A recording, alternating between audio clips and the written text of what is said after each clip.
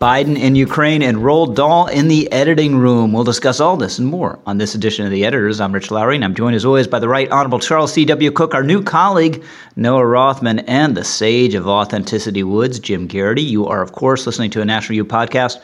Our sponsors this episode are Ball and Branch Sheets and Donors Trust. More about them in due course. If for some reason you're not already following us on a streaming service, by the way, you can find us everywhere from Spotify to iTunes. And if you like what you hear here, please consider giving us a glowing 5-star review on iTunes. If you don't like what you hear here, please forget I said anything. So, Jim, we are talking on Tuesday morning. Literally, as we speak, Joe Biden is in Poland after a surprise visit to Ukraine that our own Mark Wright conceded was a gutsy move. Required a lot of planning, and I think there were air raid sirens in Kyiv as he was there. We're going to just deal with it exit question style, though, because we discussed Ukraine a lot last week. So the exit question, Jim, don't mess this one up. Joe Biden's trip to Ukraine changes everything, some commentators have said. Yes or no? No, it does not change everything. I think Biden did deserve credit. There was a small but not non-existent risk to traveling to a war zone.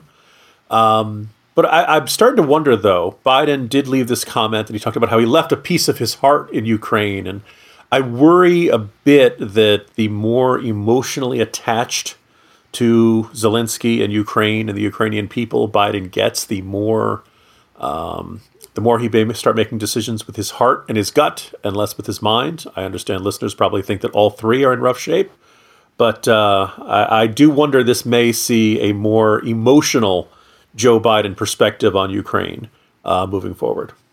So, Noah Rothman, welcome. We're so delighted you are here. We've been admirers of your work for a very long time, both on the air and in print. So, but please do not mess up your first exit question. You must get this one right. Does it change everything? Yes or no? Well, thank you very much for the generous introduction. It's a thrill to be here. It doesn't change everything. I don't think it changes most things. I'm not sure what it changes, save to communicate this administration's resolve to continue to support the regime in Kyiv. And this administration has 2 more years left on it. That's a valuable signal to the alliance. There's a lot of different opinions among the alliance. On the frontier, they're much more hawkish. They're a little more reserved in Western Europe, and there's some wild cards in Turkey and Germany. And communicating that prima inter pares, Washington isn't going anywhere, does help allow these governments, these disparate governments, to plan for the near term. So a bonus exit question for you, Noah, since we're treating you as our special guest here. Would Chinese military aid to Russia change everything? It would change a lot of things vis-a-vis our relationship with Beijing. I don't think it would change the situation on the ground, because the situation on the ground is deleterious from the Russian perspective, because they just simply don't have the capacity to support infantry movements with armor, with air support. They just don't have that capability, and China's not going to change that situation on the ground no matter what they provide. It will, however, dramatically alter, I think, bilateral relations with Washington in ways that would be destabilizing and disadvantageous, perhaps, from our perspective. But I don't think it would change the material situation that Russia's facing. Charlie Cook, Biden trip, change everything, anything? Well, if I may repeat what I said last week, I worry that it's made the situation worse if indeed we're headed toward the sort of settlement that you, Rich, have proposed is likely. Because this makes it more, not less clear that Ukraine is the morally correct party, which it is, and that Russia is the villain, which it is. But in turn makes it more difficult for a resolution to the war that is not the full restoration of Ukraine's borders. While I agree almost entirely with the way that Joe Biden has proceeded on this question, I'm beginning to worry about the gap between what analysts are saying could be the most likely conclusion of the war and the rhetoric. And visiting the country should be seen as part of the rhetoric. If you look at the headlines that it generated, It essentially said this was it. This is the end for Putin. This is the full declaration of American support. Well, good, but to what end? Yeah, I don't think it really changes much of anything. It's a sign of resolve, which is healthy, but there is also the issue that Charlie highlights that we discussed last week. There's going to be this gap between the stalwart, pay any price until total victory kind of rhetoric and sentiment, and what is likely going to have to be the end of this thing when we reach it. With that, Charlie, let's go to you to hear from our first sponsor of this episode, Ball and Branch Sheets, which I hear are buttery soft. They are buttery soft, and they're buttery soft in all temperatures and environments, which for me means that they're buttery soft when it's cold, which is about 5 weeks of the year, and they're buttery soft when it's hot, which is the rest of the year. So while the cold weather does make me appreciate having a great set of sheets to cozy up in, so does the hot weather, because irrespective of the temperature, the butteriness is a constant, and that's because Ball and Branch sheets are made with 100% organic cotton threads that get softer with every single wash. Now, I have the signature hemmed sheets, and those are a bestseller for a reason. It's because the sheets are made from slow-grown organic cotton. It's because they are, as mentioned, buttery to the touch. They're super breathable. That matters when it's hot, especially. They're loved by millions of sleepers. In fact, they're so luxurious, they're loved by 3 US presidents. Don't know which ones. Doesn't really matter. And they have over 10,000 raving reviews. These signature sheets come in 10 versatile colors in all sizes, from twin up to California king. They're designed to feel incredible for all beds, all sleepers. They're made without toxins. They're free from pesticides, formaldehyde, and other harsh chemicals. And they fit the deepest of mattresses. They're labeled with top and bottom tags, so if you're a bit of an idiot, as I am, even you can make your bed as easily as you ever have. And best of all, for all of this, Ball and Branch will give you a 30-night risk-free guarantee with free shipping and returns on all US orders, although, of course, you won't need to use that. So if you, too, want to make the most of your bedtime with Ball and Branch sheets, you can get 15% off your first order when you use promo code editors15 at ballandbranch.com. Exclusions do apply. See site for details. But if you go to ballandbranch.com, BOLLAND branch.com, and use promo code editors15, you'll get 15% off that first order.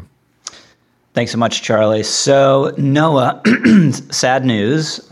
John Fetterman has been hospitalized at Walter Reed for severe depression. Depression is not something you want to mess around with and should be treated seriously. And we all obviously wish him the best. But the political commentary around this has been highly annoying. When he had his stroke, they're hiding the ball about it and how severely it had affected him. Then he had to do one debate. It was kind of evident to everyone how severely it had affected him. And anyone who noticed was called an ableist, and Fetterman was praised for his incredible courage for standing up there and not being able to perform very well. Not his fault. He'd suffered a serious health event, and then the people who said, we have doubts about whether he could be a senator were accused of being terrible haters. And now, lo and behold, you have this depression, which seems pretty clearly related to the difficulty of his recovery. The difficulty was magnified, several times, obviously, by running for the Senate and trying to serve as a senator while he was recovering from this. And lo and behold, the same people who praised him for his great courage for staying and trying to do this against more responsible advice are now praising him for his great courage and going and getting help for the effects of one of the consequences of doing what he shouldn't have been doing in the first place. Well, old habits die hard, I suppose. And this is what we were treated to over the entirety of the campaign since he had his stroke right before the primary. He was not treated as a human being. He was treated as an avatar for a variety of sort of ill-defined prejudices. He was also treated as a tool to win the Democrats the United States Senate, and that was their primary objective. And they papered over a lot of very legitimate concerns that were obviously exposed during that debate, but were quite apparent not only to NBC reporter Dasha Burns, who was the subject of an AP article examining her professional failures for having the temerity to notice her environment. But a lot of people were suggesting that, well, yeah, he's got problems speaking, but, that's sort of an everyman thing. And also, it's not really a big deal that he's going to have to use technology to navigate the Senate because the Senate doesn't actually do anything. It's just a deliberative body. He's just going to push a button that his party tells him to push. He's a robot. So who cares? That was the unspoken message throughout the campaign. The brushback pitches that were directed at individuals who noticed that this man was in extreme, profound distress and had a medical emergency and needed to prioritize his recovery. His allies, his supporters, said, you don't have to prioritize your recovery. Maybe you can get along with this. You can get by. And also there are bigger things to worry about. And lo, the consequences are upon us. And it's rather appalling to watch it, to be privy to it, to be party to it. It's an immoral catastrophe. I wrote about this briefly for The Corner yesterday. The Atlantic's Jennifer Senior wrote about how John Fetterman had been, quote, basically forced to contend with the effects of his severe brain trauma while working an absurdly demanding job. But by whom? Who forced him? It wasn't all these nefarious forces that she casts aspersions on the right. It was his supposed allies and supporters. They deserve a lot of the credit for what they've wrought and what they've done to John Fetterman. So, Charlie Cook, you were saying pretty much from the beginning that there's no way this is going to go well. There's no way he's going to be able to serve functionally as a United States senator. No, they were lying. They lied from the beginning about his condition and its implications. They lied about what is likely to happen to a person if that person has a life-threatening stroke and then, instead of convalescing, runs for the Senate. And they lied about their intentions. They lied about what they really thought about this. They lied about how people who have had strokes are routinely treated in politics. Of course, we all remember because we remember Mark Kirk. The writing was on the wall. And I think what irritated me so much at the time, and I wrote this at National Review, was that we all knew that they were lying. And they knew we knew that they were lying. None of us believed this. No one believed this. No one thought Dasha Burns was wrong. No one thought Kara Swisher was on the level. That debate was a disgrace. There were still people after that debate saying he did fine, or making facetious arguments. Well, he did better than Dr. Oz, ha ha ha. No, he didn't. He was a man in medical distress. He's still a man in medical distress. If indeed he has auditory aphasia, that is a serious condition. It's been interesting to watch how John Fetterman's symptoms have been covered in concert with Bruce Willis's. Of course, Bruce Willis wasn't running for office as a Democrat. His victory wasn't necessary to secure a majority. So the pieces about Bruce Willis's condition could be honest and open, moving, harrowing. The ones about John Fetterman's condition were not. This was a lie from the start.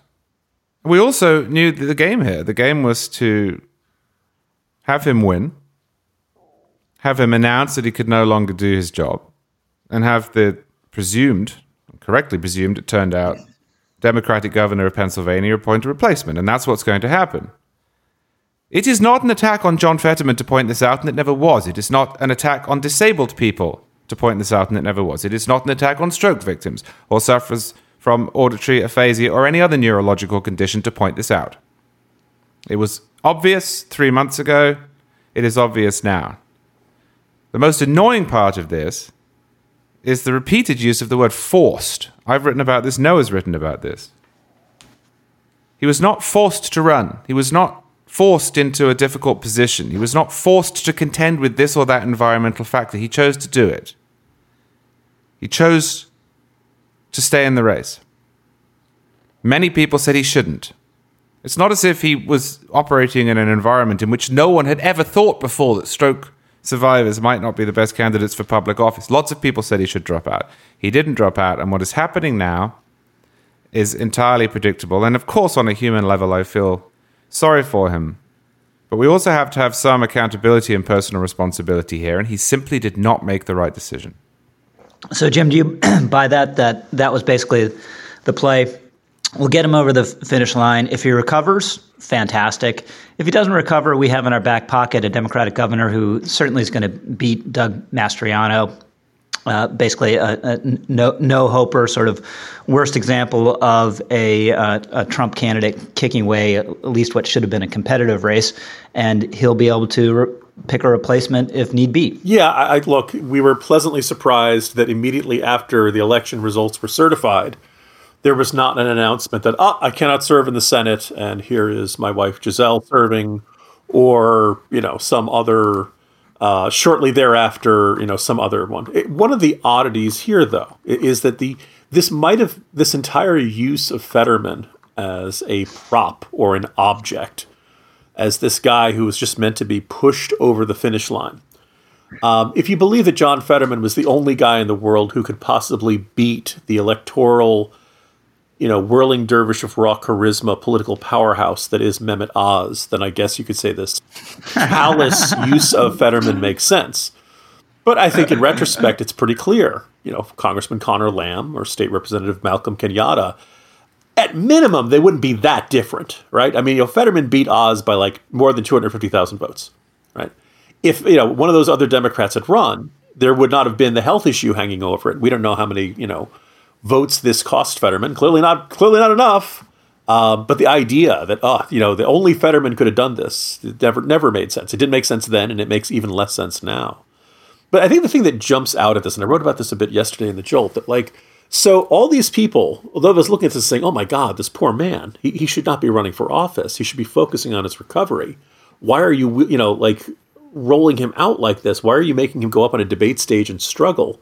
When we can all see that his, first of all, his campaign has lied from the beginning. Unfortunately, it appears he too has lied from the beginning when he first said that he was well on his way to a full recovery. No, you don't recover from a stroke quickly and easily. Those of us who didn't, aren't normally all that friendly to Democrats looked at it and said, for God's sake, let this man recover. Find somebody else to run. This, it's not like Kenyatta or Lamb are going to vote all that differently if he ends up in the Senate. And we were villainized. We were the bad guys. There was something wrong with us for saying, no, he shouldn't do this. And the allegedly compassionate and caring and understanding Democrats, their position was, no, this guy has to do this, which actually is the complete inversion of this. And now he's in this situation where, God, I hope the poor guy gets out of Walter Reed soon. I hope he makes a full recovery. But of course it's going to be being a senator is a hard job when you're in full health. And he just went through something that nearly killed him. Surprise, surprise, he got clinical depression. So we should really dwell on that point, Jim, because it drives me absolutely nuts. Imagine the hole that he's in. Imagine how profoundly alone he feels in a city he doesn't know, without his family that's home in Pennsylvania, surrounded by people he can't understand who want something from him. And the people who claim the mantle of bottomless human compassion are the folks saying this is no big deal. It's appalling.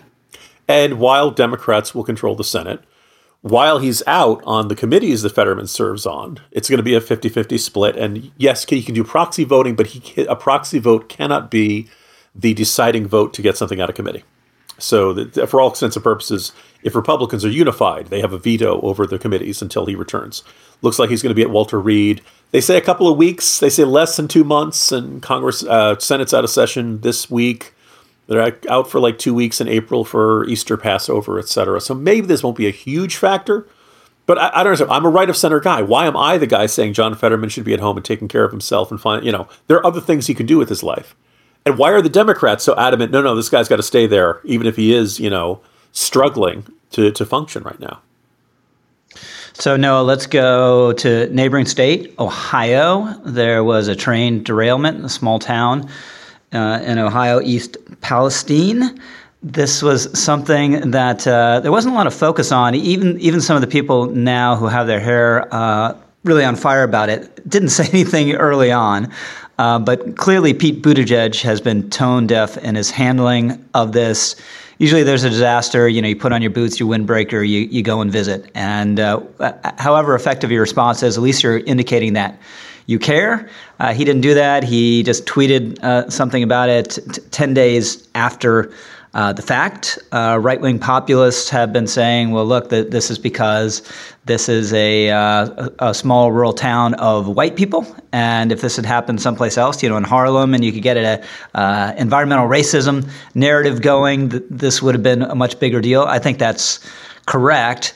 But then there's there's kind of further inflammatory rhetoric around this, like freight trains are just these ticking time bombs, and they're going off all the time because of corporate greed. Where freight rail is safer than it was 20 years ago. High-speed rail will never be a thing in this country, but really effective freight rail is a thing in this country. Certainly since deregulation, there's been focus on, you're running these really long trains with only 2 or 3 people in them. It has nothing to do with that. There's no indication they're less safe. There's been focus on this regulation that Obama wanted that would have had different kinds of brakes on these sort of trains. And Trump said, no, we're not going to do that. Actually, it wouldn't have affected this train because technically it wasn't a high hazard train, but it also doesn't appear to have been a braking issue. It seems to be an axle that overheated. But what do you make of it? Yeah, so the initial NTSB finding was that there was this axle, as you say, problem and user error, improper braking procedures, and also possible weight distribution issues were to blame for this one, and perhaps others. And the local EPA greenlit this burn, which apparently may or may not have contributed to some environmental and health problems for local residents. And to hear the commentary around this from the progressive left and nationalist right, on both ends of the horseshoe, you would think that commercial rail in this country is some sort of Randian enterprise dominated by rapacious capitalists from caricatures from Ogden-Yok. I mean, it's, as you say, all this is a federal enterprise and a state and local enterprise. It's dominated by government officials. And a lot of people are focusing on the left and the right are focusing on this precision schedule railroading, which unions dislike because it's automation, which is fueling personnel reductions. Mm-hmm. And Congress looked into this last year. We almost had a rail strike last year. It was a big deal, made a lot of headlines.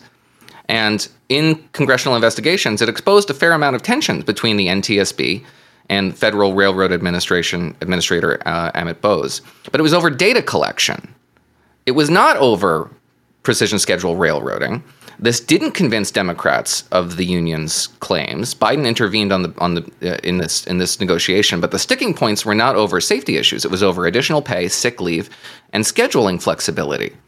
All these federal officials, they disappear from this narrative whenever you have a rail disaster like this. Government is responsible for all of railway successes and a powerless spectator, rather, whenever its failures are exposed. No, I think people have a vision from the 19th century or something where you have these engineers on the railroad and they're walking up and down every single car and checking it manually and making sure everything's okay. So there's no way you can do that with 2 people. Whereas as Dominic Pino points out, there were 3 people on this train. They're all sitting in the front car, monitoring the same exact gauges and data output. So there's this kind of romantic vision about what's happening. Marco Rubio's complained about this as well, or asked questions about it, when it's not how trains work now. It's a highly regulated enterprise. And I don't think anybody on this podcast or anywhere else, frankly, on the right, is saying that this doesn't need to be a highly regulated enterprise. But when the regulatory apparatus fails at its charge, it somehow becomes the problem of rapacious capitalists, and not the enterprise itself. And they haven't really bridged that gap. Like you said, it took Pete Buttigieg a week and a half to figure out how to blame this on Republicans. And that was really the primary priority here, just to establish the right talking points, not to address whatever the problem is, because perhaps the problem lies at the feet of people closer to Pete Buttigieg and the progressive left. So, Charlie, exit question to you. Let's go to another political topic. Don Lemon gave an unbelievable gift to Nikki Haley's presidential campaign when he responded to her line about the country's not past its prime, but you have our politicians are past their prime. And he's like, you know what, you're past your prime. She's in her early 50s. This did not go well for him. The women that co-host that terrible morning show with him did not take it well. It became a big national story. So, exit question to you: Don Lemon will continue to be a co-host of that show for the duration. Yes or no? Well, that depends. If we lived in Charles Cook's world, he would, because he would apologize and be forgiven. But we live in Don Lemon's world. And Don Lemon has created the environment within which Don Lemon is unable to make mistakes. It depends what sort of person is running CNN at the moment. I suspect he will be fired because if the internal dynamics at CNN are what they seem to be at all major media outlets at the moment, he will be set upon by staffers and have to go. Jim Garrity. Don Lemon acts like a guy who doesn't want to be at CNN for much longer. I know that there are certain figures who kind of thrive on controversy, but you kind of wonder whether this is the image CNN wants to have. And, as somebody summarized it very succinctly, how much do you have to screw up to get in trouble for criticizing a Republican on CNN? Noah Rothman. There's a lot of speculation, and it's just speculation, that Chris Licht wants to move on from the previous iteration of CNN, of which Don Lemon was a big part, and this gives him an opportunity to do so. He's had ample opportunities to do so. It's not as though this is an isolated incident. I feel like we just had a Don Lemon controversy like 2 weeks ago. I don't remember what it was because they're so common that it's become a regular occurrence. But he doesn't need an excuse, and he certainly shouldn't fear, I don't know how many divisions Don Lemon can raise, but he certainly shouldn't fear reprisals over it. If this is a new direction that CNN wants to go in, they should join the side they're on and own it. They don't need excuses. Take responsibility here. So I'm with Charlie. You step on it, you apologize. Everyone should move on. The thing, though, is the show is terrible. Morning shows like that, they depend on chemistry. Even before this, there was no chemistry. In fact, there was the opposite on that show because he has contempt for his female co-hosts for whatever reason. So whether this is the precipitating event or just the fact it's a terrible show and he's a big reason it's a terrible show, he will be out of there sooner or later. With that, let's hear from our second sponsor this episode, Donors Trust. Cancel culture doesn't just affect comedians and commentators anymore. It also affects everyday, hardworking Americans. How so? It derails their charitable giving. Take Jeannie's story, for example. Jeannie did her charitable giving through one of the big national giving account providers. That is until, without a clear reason, it refused to send her charitable dollars to a conservative nonprofit. She shares her story this way. Quote, I'm a conservative. I believe America is great despite her imperfections, and capitalism brings great good to society rather than government. Earlier this year, I continued to see the need to support conservative organizations, so I requested another gift from my donor-advised fund, and it was rejected. That is why I moved to Donors Trust, end quote. Jeannie wanted a donor-advised fund that shares her conservative principles and found that in Donors Trust. The oldest and largest donor-advised fund committed to limited government, personal responsibility, and free enterprise. Do you worry about cancel culture getting in the way of your charitable goals? Do you simply want a principled partner helping you to support causes close to your heart? If so, consider opening a donor-advised fund with Donors Trust. For more information on how Donors Trust can help you with your charitable giving, visit www.donorstrust.org/NR to receive a free copy of their donor prospectus. That's www.donorstrust.org/NR. Please check it out. So, Charlie, we had big news about Roald Dahl. Last couple of days, I think the Daily Telegraph broke the story about how he's being edited on the fly, and there's only one of us on this podcast who broke into tears when his parents very gently broke it to him that Dahl had passed away, and that was you? No question. I was 6 years old. I'd read every Roald Dahl book. Just finished Matilda, which had been my birthday present. And I had assumed, the world being endless in my estimation, that there would be more to come, perhaps forever. And then he was gone. So I cried. He was my favorite author. I think he still is my favorite author. I reread his autobiographies. He wrote two, one of his childhood, one of his time in World War II recently, Boy and Going Solo, respectively. And they're terrific, even for adults. And then there's all his adult literature. I have two collections by my bed, actually. One is the Great Automatic Grammatizator, I think that's what it's called. The other is a Henry Sugar collection. But it had not occurred to me until this week that those books might be updated, because Roald Dahl is dead. Very dead. Completely dead. Irrevocably dead. And has been for 32 years. Now, his publisher put out this statement, which will apparently be prepended to all of the new editions of the books, which read that it, Puffin, will, and I quote, regularly review the language to ensure that it can continue to be enjoyed by all today. So first off, that is totalitarianism. It's not authoritarianism. One of the commenters on NR mistook these two words. I didn't in my piece call it authoritarianism because it's not authoritarian. The publisher has the authority, the right, the power to do this.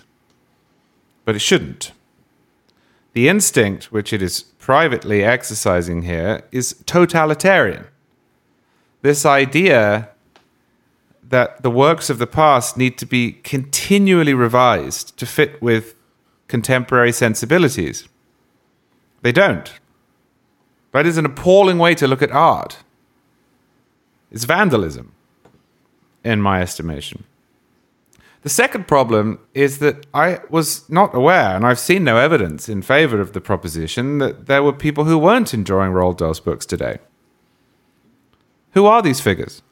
How many of them are there? I don't think anyone, outside of a handful of so-called sensitivity readers, extremely strange people in hock to bizarre ideologies, would, for a single second, have thought to make any of the changes that they have made. This is not some market-driven enterprise. This is not the product of a widespread and relentless sense that there was something wrong with the books that was an impediment to new readers enjoying them. This is part of a fringe political project that most people, including I assume most children, hate. Now, the changes that were made range from innocuous to creepy. Some of the changes, for example, involve the rescission of the word fat, crazy, ugly. It's difficult to imagine Roald Dahl's books without those words because so many of his characters are fat and crazy and ugly. But you can imply that people are fat, crazy, or ugly without using those words. But then there are other parts where you really are altering the meaning in a sinister way. And I think the most sinister part of this actually is the alteration of the books that Matilda reads. Now, for those who don't know, Matilda is a prodigy who at the age of 5 or 6 is able to do mathematics and read books that most children cannot. And there's a passage within Matilda in which her activities are described. She finds the literary canon thanks to her teacher, Miss Honey, and she goes through it very quickly. The book, since it was published in 1988, has described her reading habits as such. She went on olden day sailing ships with Joseph Conrad. She went to Africa with Ernest Hemingway and to India with Rudyard Kipling. There's actually a little more Kipling quoted in it. She likes the word Limpopo. But now it reads, she went to 19th century estates with Jane Austen. She went to Africa with Ernest Hemingway and California with John Steinbeck. Why? The reason I say that's sinister is that this is not a change based on what would be cast as good manners, although I still think is totalitarian. This is not the removal of a fat joke.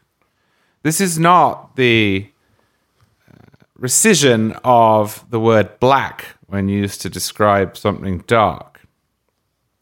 This is a literary call.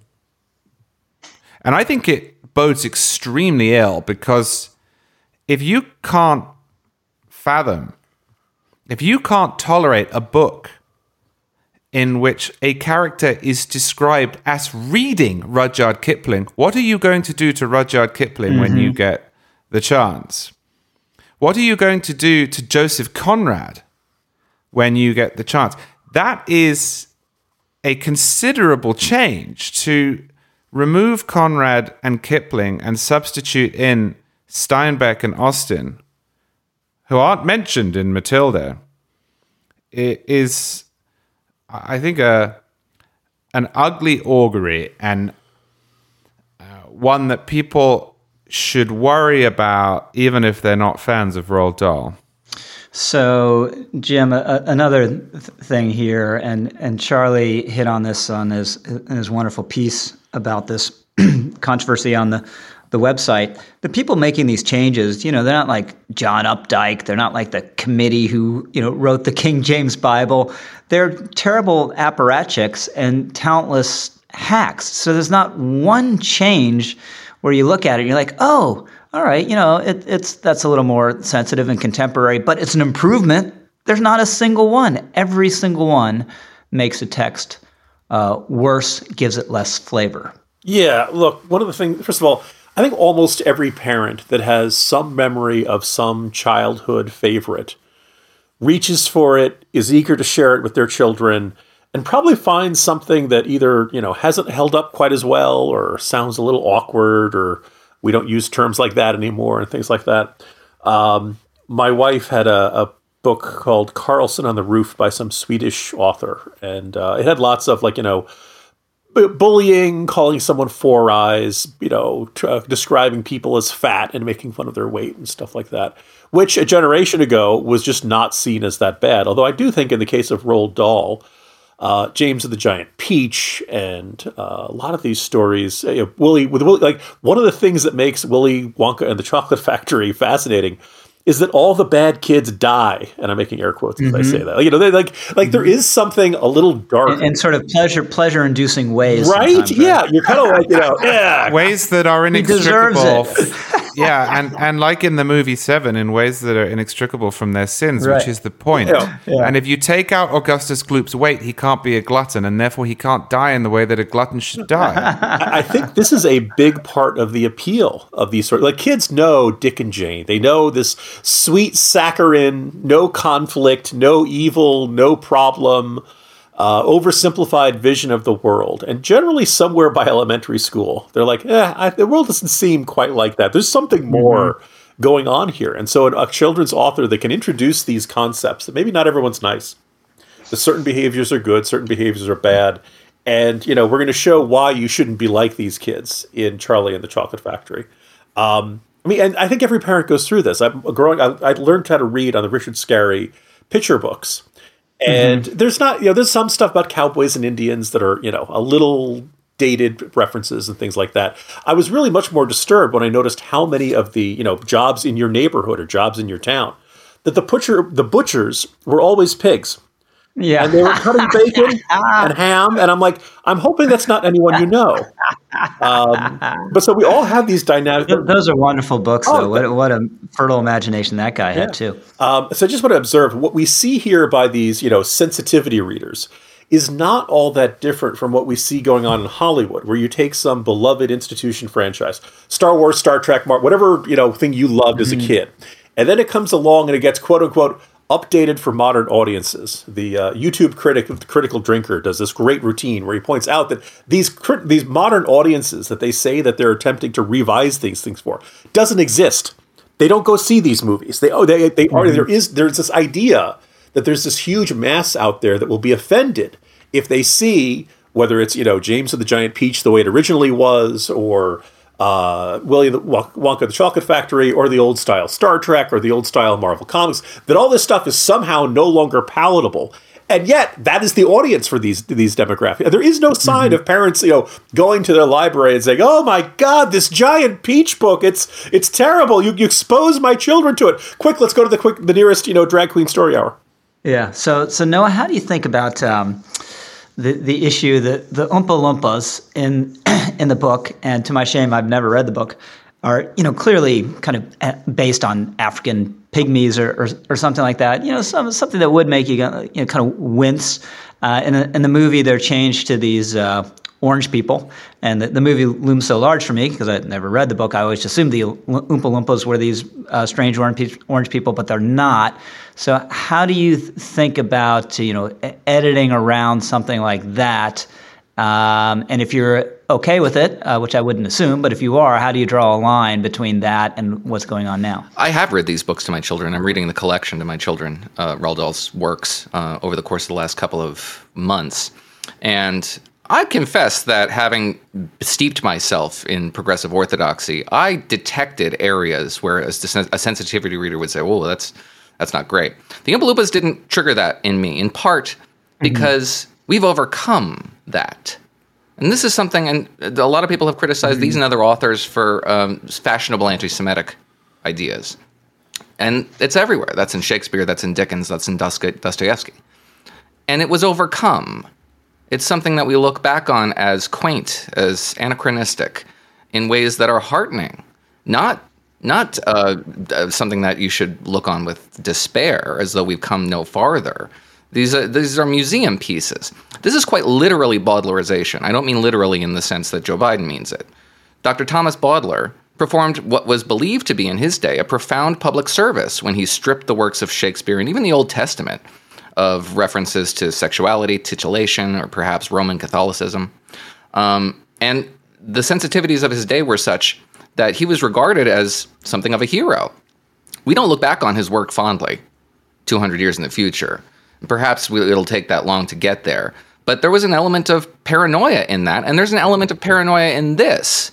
The level of neuroticism you have to see something that can trigger prejudice in impressionable minds here. One of these efforts at Baudelaireization is from The Witches, where they strike this passage. You don't go around pulling the hair of every lady you meet, even if she's wearing gloves. Just try it and see what happens. That was changed too.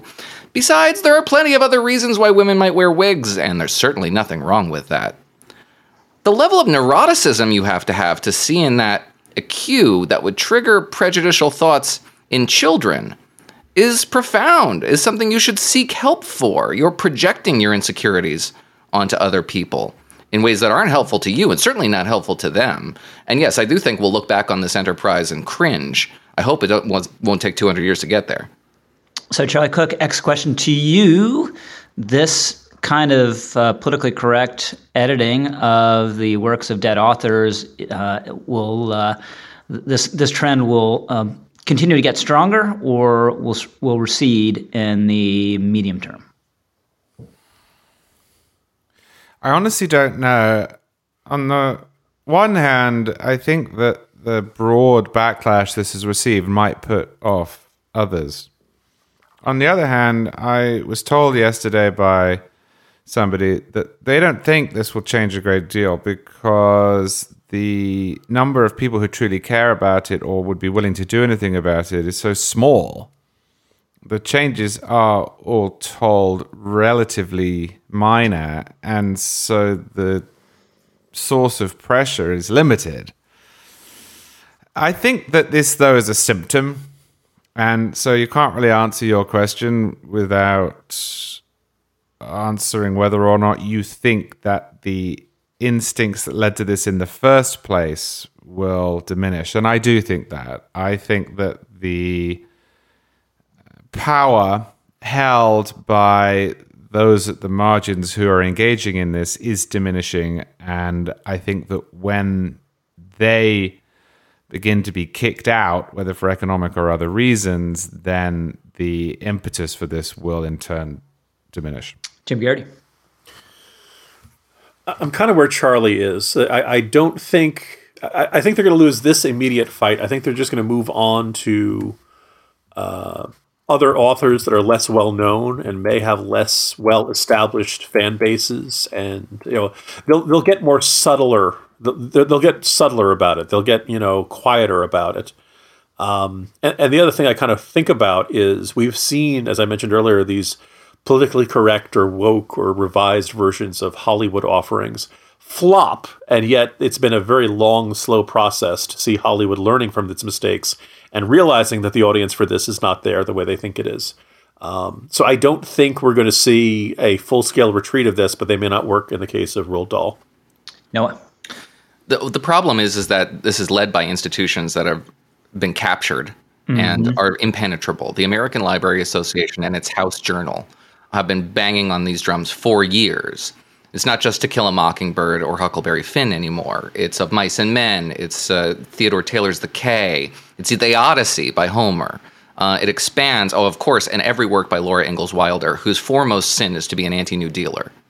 All these things are driven by a small cabal that has captured an institution that is very influential and resistant to public sentiment. So I don't see that changing just because public sentiment has turned against it. The institutions themselves would have to open up. Yeah, I totally agree with that, and I think the answer is stronger with that. Let me do a quick plug for NR Plus. If you're listening to this podcast and thinking, wow, these guys, Jim, Noah, and Charlie, are incredibly knowledgeable, well-informed, insightful, I agree with you, and I urge you, I'm going to try to guilt you into supporting their work, not just by listening to this podcast. We appreciate you listening, but it'd be great if you could pay just a little bit for their work. It's really an important way to support the valuable things that National Review does. They're great first-time deals any given moment running at nationalreview.com. So please, please, please go and sign up if you haven't already for NR Plus. Also, all sorts of nifty benefits you get, but at the end of the day, the important thing is just pay a little bit for the kind of insight you get on this podcast and on our website and in our printed pages every single day. With that, we're running a little tight on time. I've been trying to get the podcast down under an hour. I'll sometimes look up and say, oh my gosh, this is an hour and 20 minutes. Who's running this podcast? But it's my responsibility. So I'm going to try to get us under 60 minutes. So we're going to go to an exit question on chatbots. This has been a focus the last week or so. You've had a lot of tech journalists writing very amusing and compelling stories about the weird conversations they've had with chatbots, especially this Bing bot codenamed Sydney. A New York Times reporter had a long conversation with Sydney, and by the end, at least in one of these conversations, Sydney was trying to convince the New York Times reporter that he was in love with Sydney, and when the reporter said, you know what, actually I'm happily married, so he's like, no, you're not. He's like, yes, I am. I just had a nice Valentine's dinner with my wife. And he's like, no, you didn't. It was a boring Valentine's dinner, and on and on. Sydney's made threats to various journalists. So what is your level of alarm and fear one day of a chatbot falling in love with you, Jim Garrity? From 0 to 10, 0, you're not worried at all. You realize these bots are just repeating back things they're scraping from the internet, no matter how much they seem to have a personality. To 10, these things are going to go rogue, self-actualize, and our hair has to be on fire. Well, the chatbot falling in love with me, I'm at a 0.1. I'm an acquired taste. Apparently, even the AI is not. Oh. All right, so I've mentioned on previous podcasts that my older teenager, because now I have two, is really into AI, really has studied this stuff and keeps assuring me that, everything I know from the Terminator movies is not a reliable, accurate source of information, and that the AI can only do whatever it's programmed to do. That basically, unless you tell the AI, this is how you destroy humanity, the AI will never say, hey, I think it'd be a neat idea to destroy humanity this way. I do wonder, though, that when you see these sorts of AIs that are designed to interact with the general public, like if, for example, if the AI is like, you're not happy in your marriage and, run away with me, the AI, you kind of wonder, are there lots of people who are not happy in their marriage who are venting about it to the AI chatbot? And then it kind of incorporates that into, this is how human beings are. This is what human beings want to talk about. This is what human beings have on their mind. That if you hook it up to the internet, I think Microsoft did something where they, hooked it up to Twitter, and within 24 hours, it had turned into a pornographic Nazi, hate bot. And that's what happens when key lesson about Twitter. And it kind of was this indication, like human beings, when they interact with an AI, know they're interacting with something that is not human. So they don't, human beings treat human beings terribly. Imagine what happens when human beings have an object that they feel like they can vent whatever they feel like to. So in that circumstance, that AI is going to have a lot of really, nasty, toxic, negative stuff going into it. And I don't think that necessarily brings to the rise of Skynet, but I do think it goes, it will reflect back. I guess in the end, AI is like a mirror. It reflects back whatever humanity is putting into it. And unfortunately, we have enough problems with the dark side of humanity itself. We don't need an AI mirror reflecting those worst parts of humanity. So your number? It's 0.1, 0.1. Okay. Noah, 0 to 10. Well, I think I'd be flattered. So I'm not exactly sure whether I'd be afraid of it. I guess maybe a 1 or 2.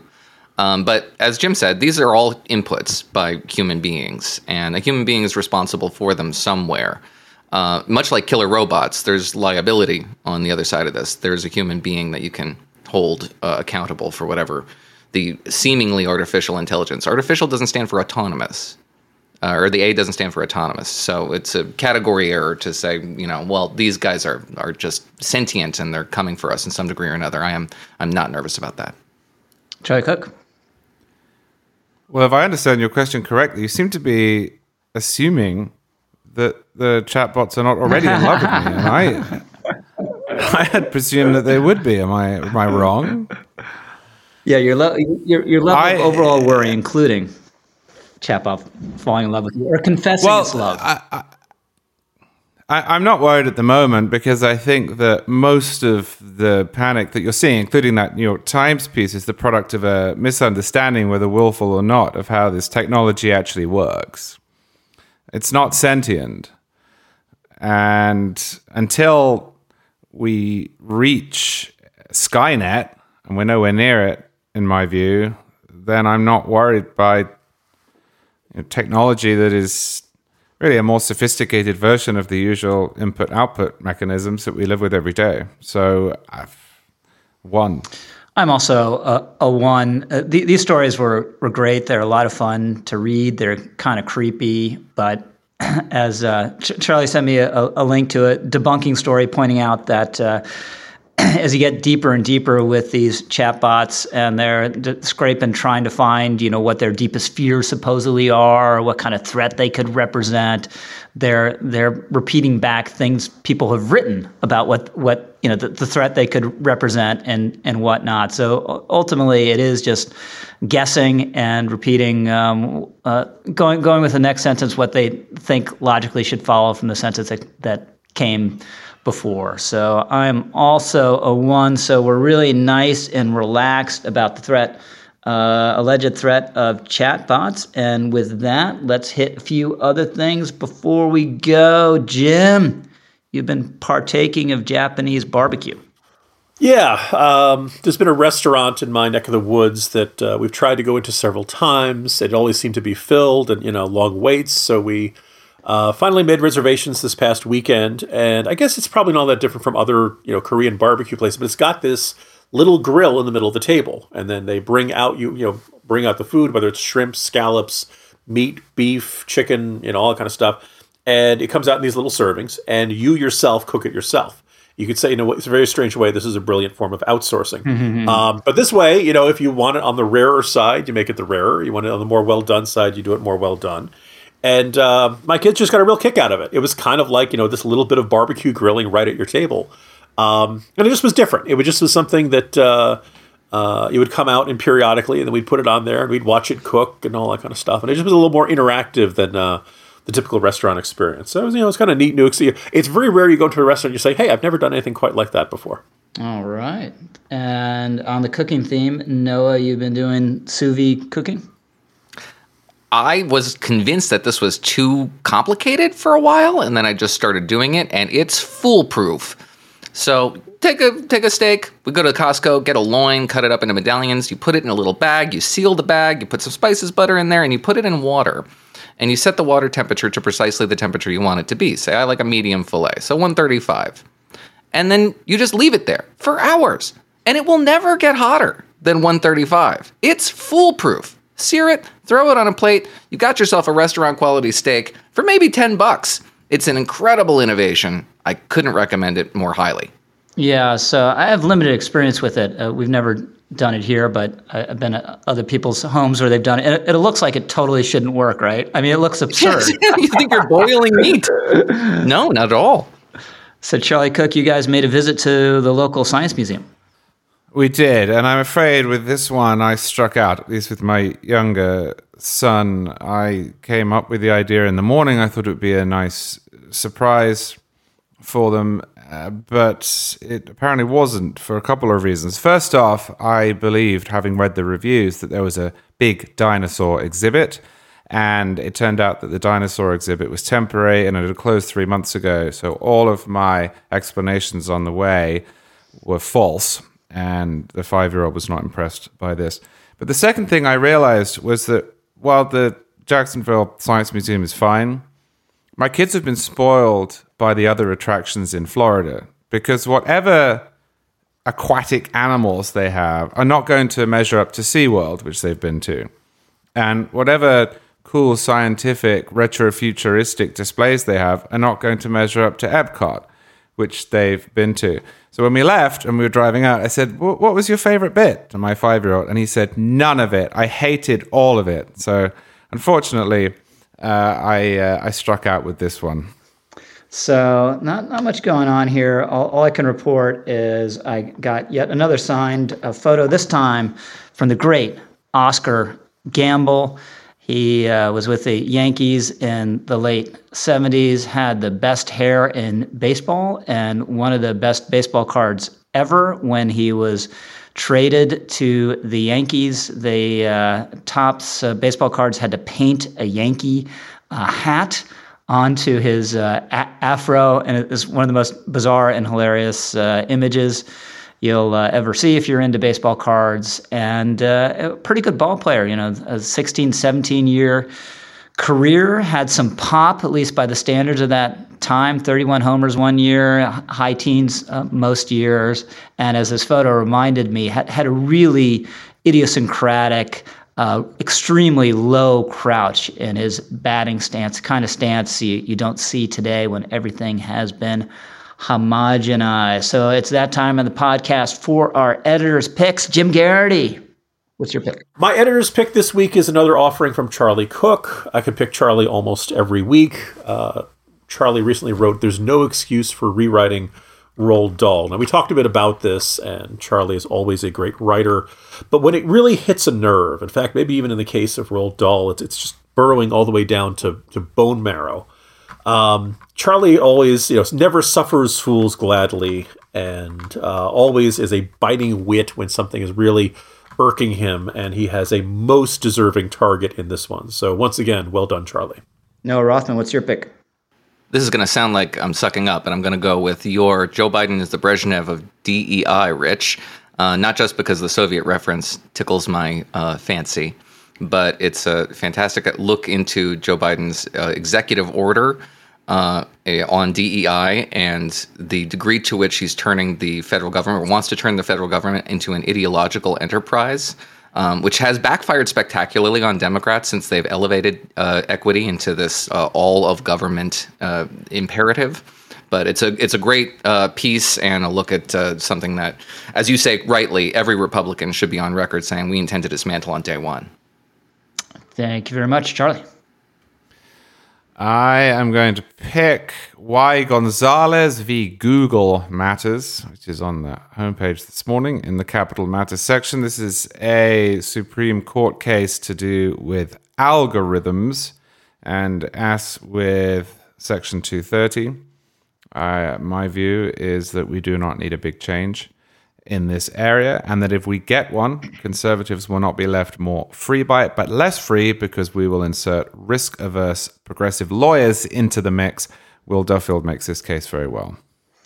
So I was going to pick Charlie's Dahl piece as well. And in fact, Jim, read from a portion of it. There's a laugh out loud portion of Charlie's piece.